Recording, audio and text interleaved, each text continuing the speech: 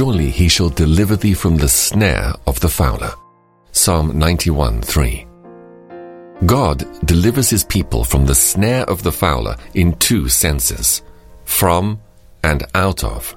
First, he delivers them from the snare, does not let them enter it. And secondly, if they should be caught therein, he delivers them out of it. The first promise is the most precious to some. The second is the best to others. He shall deliver thee from the snare. How? Trouble is often the means whereby God delivers us. God knows that our backsliding will soon end in our destruction, and he in mercy sends the rod. We say, Lord, why is this? Not knowing that our trouble has been the means of delivering us from far greater evil. Many have been thus saved from ruin by their sorrows and their crosses.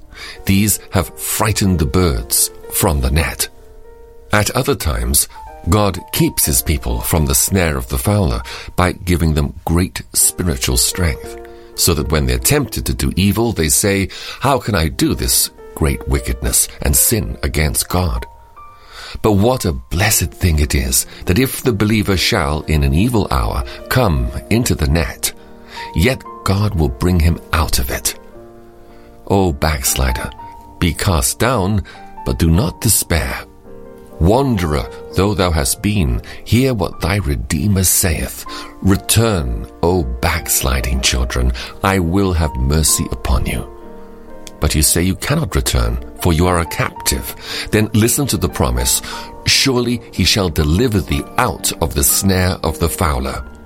Thou shalt yet be brought out of all evil into which thou hast fallen. And though thou shalt never cease to repent of thy ways, yet he that hath loved thee will not cast thee away.